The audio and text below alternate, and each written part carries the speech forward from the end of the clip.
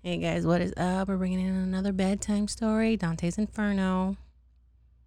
I think I read without you guys because we're now on Canto 32. I don't think we got that far, but you get the gist of the book, right? Pick it up, read it. It's really good.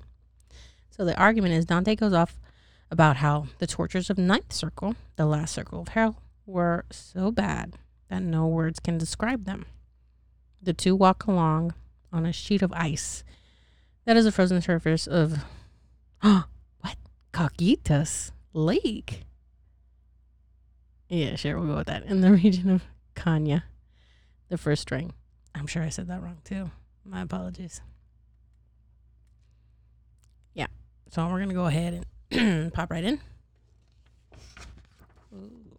And I had to bring a book holder because it's so thin now on this side. It's just wanting to flip right over. All right, so Canto 32. If I could think of more discordant, disgusting words and phrases that I haven't used already, maybe I might be able to explain the horrendous and gloomy pit that sits at the bottom of everything and holds up all the weight of the other circles. I'd call on them now and use them in my story here, but I don't have any more descriptions. I've used them up, and I'm a little nervous about starting this chapter, writing about this place, especially if you want to do it right. It's no cakewalk. And it definitely can't be described in normal terms. So I'm calling on those beautiful muses, the ones who helped Amphion erect the wall around Thebes, to help me describe just what I saw. You wouldn't believe the tortured souls down there, all crowded together and suffering like the boxcars to Auschwitz. They would have been better off if they had been dogs rather than sinners. We came to a dark part of the ditch right underneath one of the giant's feet, and I tried to look around in the dim light. All of a sudden, I heard a voice say, "Watch out, idiot. Look where you're walking. Be careful not to punt the heads of us poor fuckers who are trapped down here." And I spun around at the sound of the voice and saw that we were standing on a huge frozen lake. Its surface, as shiny and slick as a mirror, not like normal ice. Not even in the middle of a freezing winter does the Danube River. Sorry. Anyway. Or even the Don River ever iced over as thick as that lake was frozen. It was so thick that even if Mount Tambernick, or are we really going to throw out these long ass names? Peach Prana. Oh my god, I'm struggling hard, people. Peach Prana? Yeah, sure, we'll go with that. Were to collapse right on top of it, it wouldn't even show the slightest crack. And like frogs during autumn, when the farm workers start picking grapes that sit in the pond with their little heads sticking out of the water, the sufferers at the level were trapped in the ice right up to their necks, and their teeth chattered like the subway tracks when a train is arriving. I'm going to turn the page. Oh, and just to let y'all know, my mind is turning slowly to mush, so I do apologize for a lot of fuckeries that are more so than normal. All right, let's get back. Okay, so they had their heads bent down towards the ice, their lips purple with cold and a haunted, empty, defeated, hopeless look of sadness in their eyes. Gradually, my eyes adjusted to the dim light, and I could look around right at my feet. I saw these two guys trapped on top of each other. They were so close that one guy's hair could have been the other's beard. "Hey, you guys, you're obviously a little tight," I said to them. "Who in the hell are you?" They both craned their heads around to look at me. And when I saw their faces, I realized that in their vacant stares, they had started to cry. Tears ran down their faces and froze midstream, fusing together into icicles that caught the next drips and froze them too. I've never seen crazy glue work as quickly. And like British thugs in a bar fight, the two kept headbutting in a fury to attack each other. I saw another guy down the way who was missing both ears. He lifted his eyes toward me from the ice and yelled, "What the fuck are you looking at? If you want to know who those poor bastards are, I could tell you. They're brothers, and their names are Napoleon and Alessandro. They own part of the, I don't know, some business valley." Fucking suck at this. And their dad, Alberto, and all of Kanya. That's what the place is called around here after Cain. You won't find anyone who deserves their punishments more than those guys. Not even Mordred, who tried to kill King Arthur but was run through and died himself instead. Nor Fascia, or not even this guy with the mangled head stuck in the ice right in front of me. Cecil, what's his name? Maschirini? Who deserves it more for murdering his nephew for his inheritance. If you're from Tuscany, I'm sure you've heard of him. And because I know you're going to ask me, my name was Camassian de Passi. And I'm just waiting for that fucking bribe taker Carlino to take me down here so my crimes don't seem as bad. Bitch, what? Did I read that right? I think I read that right. Okay, we're going to continue. As we walked, I slipped along the icy surface of Quaketis. There were at least 1,000 faces, all blue and white from cold stuck in the ice. I still think of it and cringe every single time I see the hockey rink. As we started getting closer to the center of hell, where the whole massive entire world meets, I was chattering and freezing in the cold. I could see my breath. And then, maybe just by bad luck, or maybe I was distracted, but as I was walking around trying to avoid the frozen heads at our feet, all of a sudden, I kicked one really hard in the face. Why in the hell are you gonna kick me? Why is he country? He's country. It's probably gonna change, my bad. But why the hell are you kicking me? He yelled out crying. Are you here because I cut that kid's hand off in Morbury? Or are you fucking with me? What'd I do? I turned to Virgil and said, can we stop and talk to this guy? I want to find out who he is. As soon as I'm done, we can go faster to catch up if we have to. Virgil nodded and hung back. And I went over to where the guy was stuck. He was still muttering to himself aimlessly, and I said, who do you think you are to go talking shit like that to me? And who the fuck are you sauntering around here in the auditorium, kicking defenseless people in the face? He shot back. I've never been kicked that hard before, as if you were alive. I am alive, I said, and it might be in your best interest to be a little nicer to me. If you want me to put you in the book, I'm going to write about this place. I'll make you famous. Fuck you. Who in the hell cares about some little book of yours? He spat back. You can't suck up to us like that down here. Now get the fuck out of here. Beat it. When he said that, I lost it a bit and yanked him by the hair.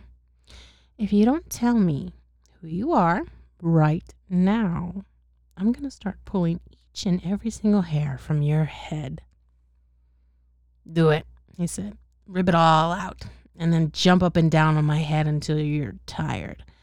I'll never tell you my name and you'll never see my face. Turn the pagey here. There we go. Oh, we're almost done with this chapter. I had my fingers in his curly hair by then, and I'd already yanked a bunch of it out while he cried and whined like a little bitch. His face was in the ice, but suddenly a guy down the way called out, "What's up, Boca? Your flapping gums are bad enough, and now you're yipping like a mutt. What's wrong with you now? Why is this one more hick?" Christ. Ah! Aha! This is not eyes. Aha! Now you don't have shit to say, I yelled. I know you. You're an evil traitor. And now that I know who you are, I'm going to tell the whole world that I saw you down here. Fuck off, he shouted. You can say whatever the hell you want, but if you do make it out of here, make sure to tell that Boas de Dora, the traitor, is down here too, paying a huge for the bribes he took above.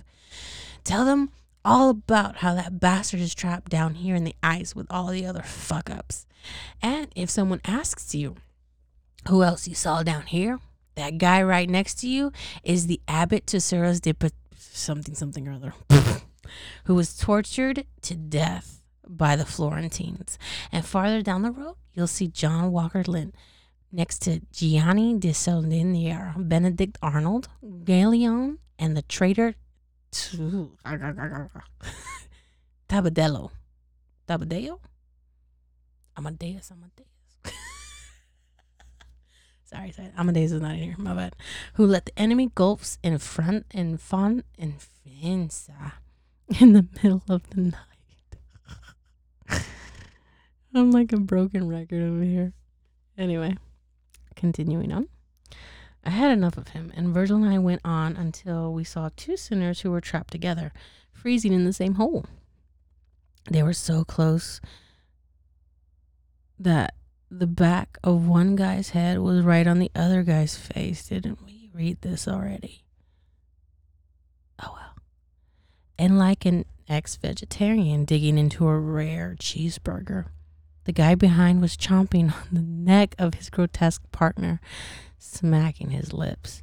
Even Titus, who devoured Menelapius' head with total rage as himself was dying, didn't feast with more gusto than these guys. It's obvious that you despise the guy whose head you're chewing on, I said to him in disgust.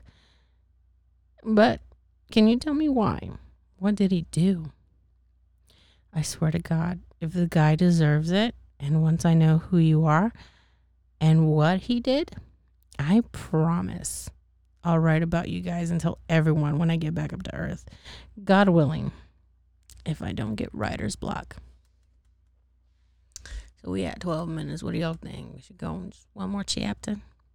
We'll do one more chapter. Canto 33. I think I'm saying that right because it's XXX 111. Right? We're going to go that way and see. That is right. All right. We'll skip the synopsis. We're just going to dive right in. All right. The sinner stopped chewing on the neck of the other guy, wiped his bloody mouth on the other guy's hair, and looked at me. Did you come all the way down here just to remind me of all my sufferings? I can't even think about them, my heart breaking, and without getting all choked up as if it is. But if my talking about it will somehow bring more disgrace on this bastard, who I'm condemned to chew on forever, then I'll do my best to tell you about it. That is, if you can forgive me if I cry a little when I tell you. I don't know how you got down here or who you are, but I can tell you by your accent that you're from Florence. I can't do a Florence accent because I don't know how to do one. And on top of it, I'm not sure how it's done.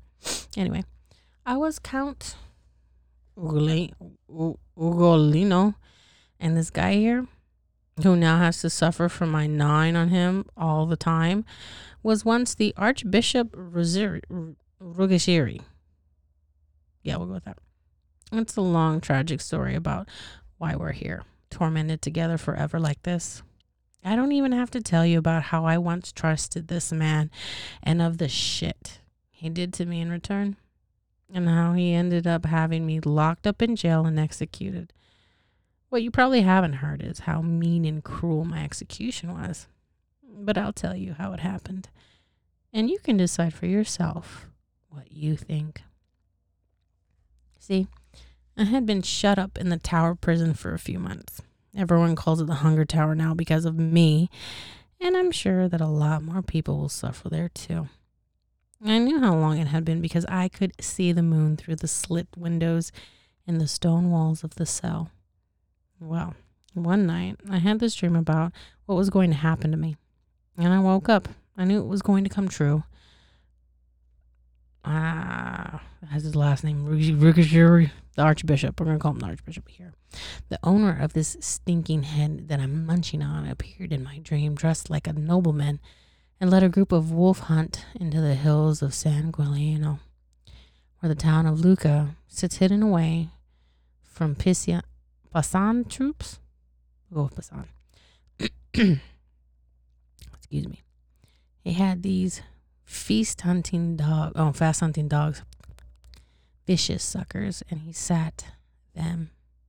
What? It's a little bit in the shade. Okay. Sorry, let me try that again. And he set them on the other hunters, who were all from Pisa. Gualdandi and his sons, Sismondi and Lanfranchi, they took off running, but couldn't keep it up. And before long, they fell down exhausted.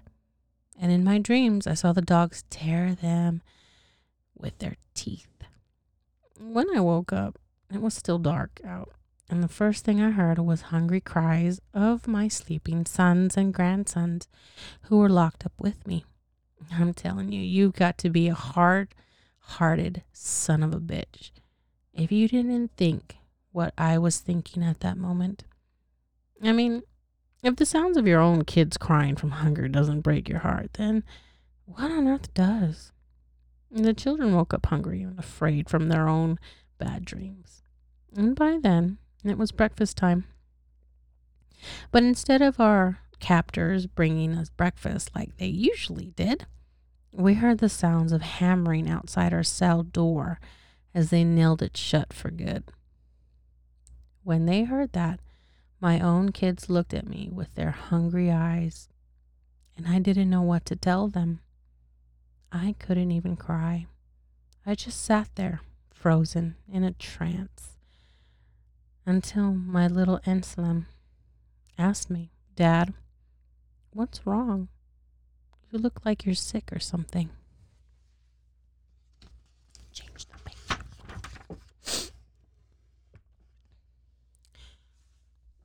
It was like I was in a coma or something. I just sat there in a daze.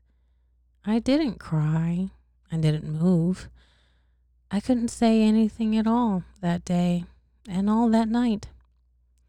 But as soon as the sun came up again and it got light enough to see the 4 faces of the hungry boys suffering with me, well, I covered my face with my hands and gnawed on my fist in despair. And then seeing me like that and thinking it meant that I was hungry, my very own little boy said to me, "Don't be like that, Dad. You're the one who gave us lives, and we'd rather that you take them from us, if you have to. We'd rather die than see you go hungry and suffer like this. Take us and kill us, and then you can eat us, because it's better that way, and then you can decide what's best to be done." I tried to stay calm from then on so I wouldn't make them more afraid than they already were. None of us spoke again for the rest of the day, and not even in the next. God, how I wished that the ground would have opened up and swallowed us all once and been done with it right then and there. By the 4th day, my little Gato was so weak that he collapsed at my feet. "Why don't you help me, Dad?" were his very last words. "As clear as you can see me here in front of you. I had to live to watch my other son and 2 grandsons die, one by one. On the 5th night, finally, blind with hunger myself, I crawled around the floor of the cell, feeling the cold bodies and faces of those little boys. I held each one and spoke to them and called their names, but every one of them was dead. On the 8th day, the sufferings of my hunger finally overcame my grief. Fucking Pisa. I thought, as I listened to the horrible story, your town is a shithole full of wicked people, and the sooner you ruined, the better. I'd be happy if the islands of Gorgona and Caprera drifted and blocked up the Arno's whole river mouth and flooded that evil town and drowned everyone in it. Even if the Onglinio had betrayed you, It's despicable to take your revenge on his little kids. His kids. Yukichoni and his grandson Brigata were so young that they couldn't have had anything to do with it. They were just innocent kids. None of the other little brothers were at fault either. And you left them to starve in the tower for no reason except sheer wickedness. As I thought about all the reasons why I hated the Pisans, Virgil and I walked along further. Oh, the whole thing went down. Okay, because I touched it. And soon we came across more sinners frozen into the ice of the lake. Their faces were turned up to watch us, and frozen tears lined their cheeks. The first drops from their eyes must have frozen solid and backed up the flow of the tears because they had these big icicles under their eyes, all thick and clear. It was so damned cold down there that my face was numb. But even so, I thought I felt a breeze on my cheeks as if Virgil... If it's always dark down here and the sun can't warm the air, where's the breeze coming from?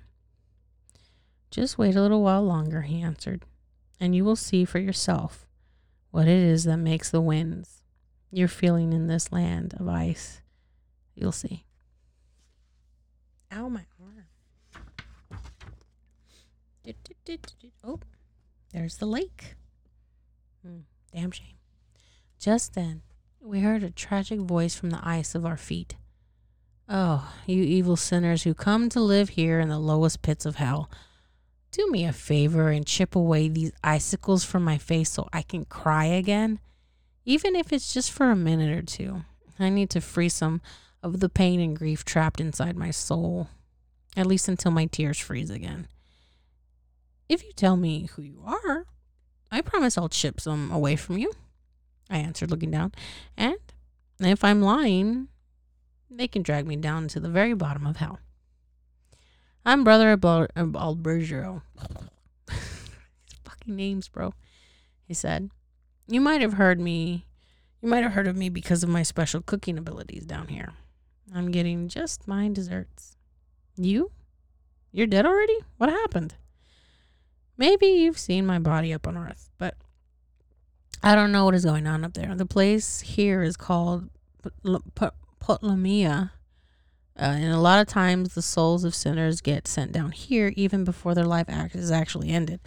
So, and even worse than that, I make sure you'll agree, is when the soul of the body who has committed the sins of treachery is sent down here, then a demon takes over his body up there and can do whatever he wants until he dies or until it dies.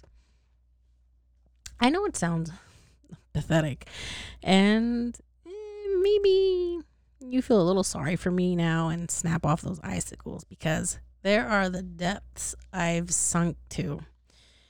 You can ask the guy over there if you don't believe me. I think he's had his body possessed up above while he freezes his ass off down here. You've probably heard of him. If you haven't been dead too long, his name is Branca de Oria. And he's been frozen stiff for years. No, I know you're bullshitting me, I said. Branca's not dead. I saw him not too long ago cruising around wearing new clothes, eating, drinking, partying, even passing out just like anybody else alive up there. Now we sound like Valley Girls. We're almost done with the chapter. Well, up in Mulwalge, that level where the tar is bubbling and it's nice and warm, there's this guy, Michael Zainch. He wasn't even dead, and some demon took over his body.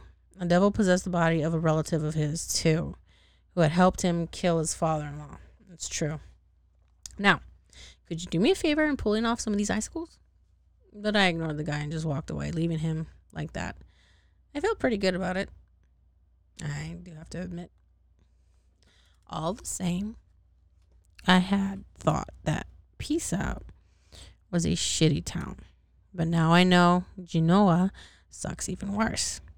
It's a whole city of wicked people, and there's nothing good going on there at all. here I am down at the very bottom of hell. And besides this guy, I find the soul of Branca de Oria, a guy so evil and fucked up that while his soul sits freezing in Lake Coitus, Coitus, I know that's not how you say it, in the very pit of wickedness, his body is still strutting around back in Genoa like everything's fine. All right, we're going to go ahead and go put a pin in that for tonight. If I don't finish the book here, maybe I'll give you a little quick synopsis. There are actually 2 more books after this one. Yeah. And I never really got past the first one, which is the Inferno part. So I don't know, maybe if I keep reading it, we keep going together. Yes, I like it. I think y'all like it too. Well, thank you guys so much for listening to me today. With all my trips, I do apologize. I'm trying to get it to cease, but I don't know what's going on. I see the words, I hear the words. Fucking bitch, how do you hear the words? I see the words and they go through my mind, but there's like a misconnection between my mind and my mouth, and it doesn't come out right, even with basic words. So it'll be interesting. That's why I'm sudden pauses with a lot of the episodes. But anyway, that's another topic for a new story, or vice versa, however you want to say it. Thank you guys so much for listening today. If you like, go ahead, share, subscribe, do all that good stuff. And talk to you on the next one. Bye.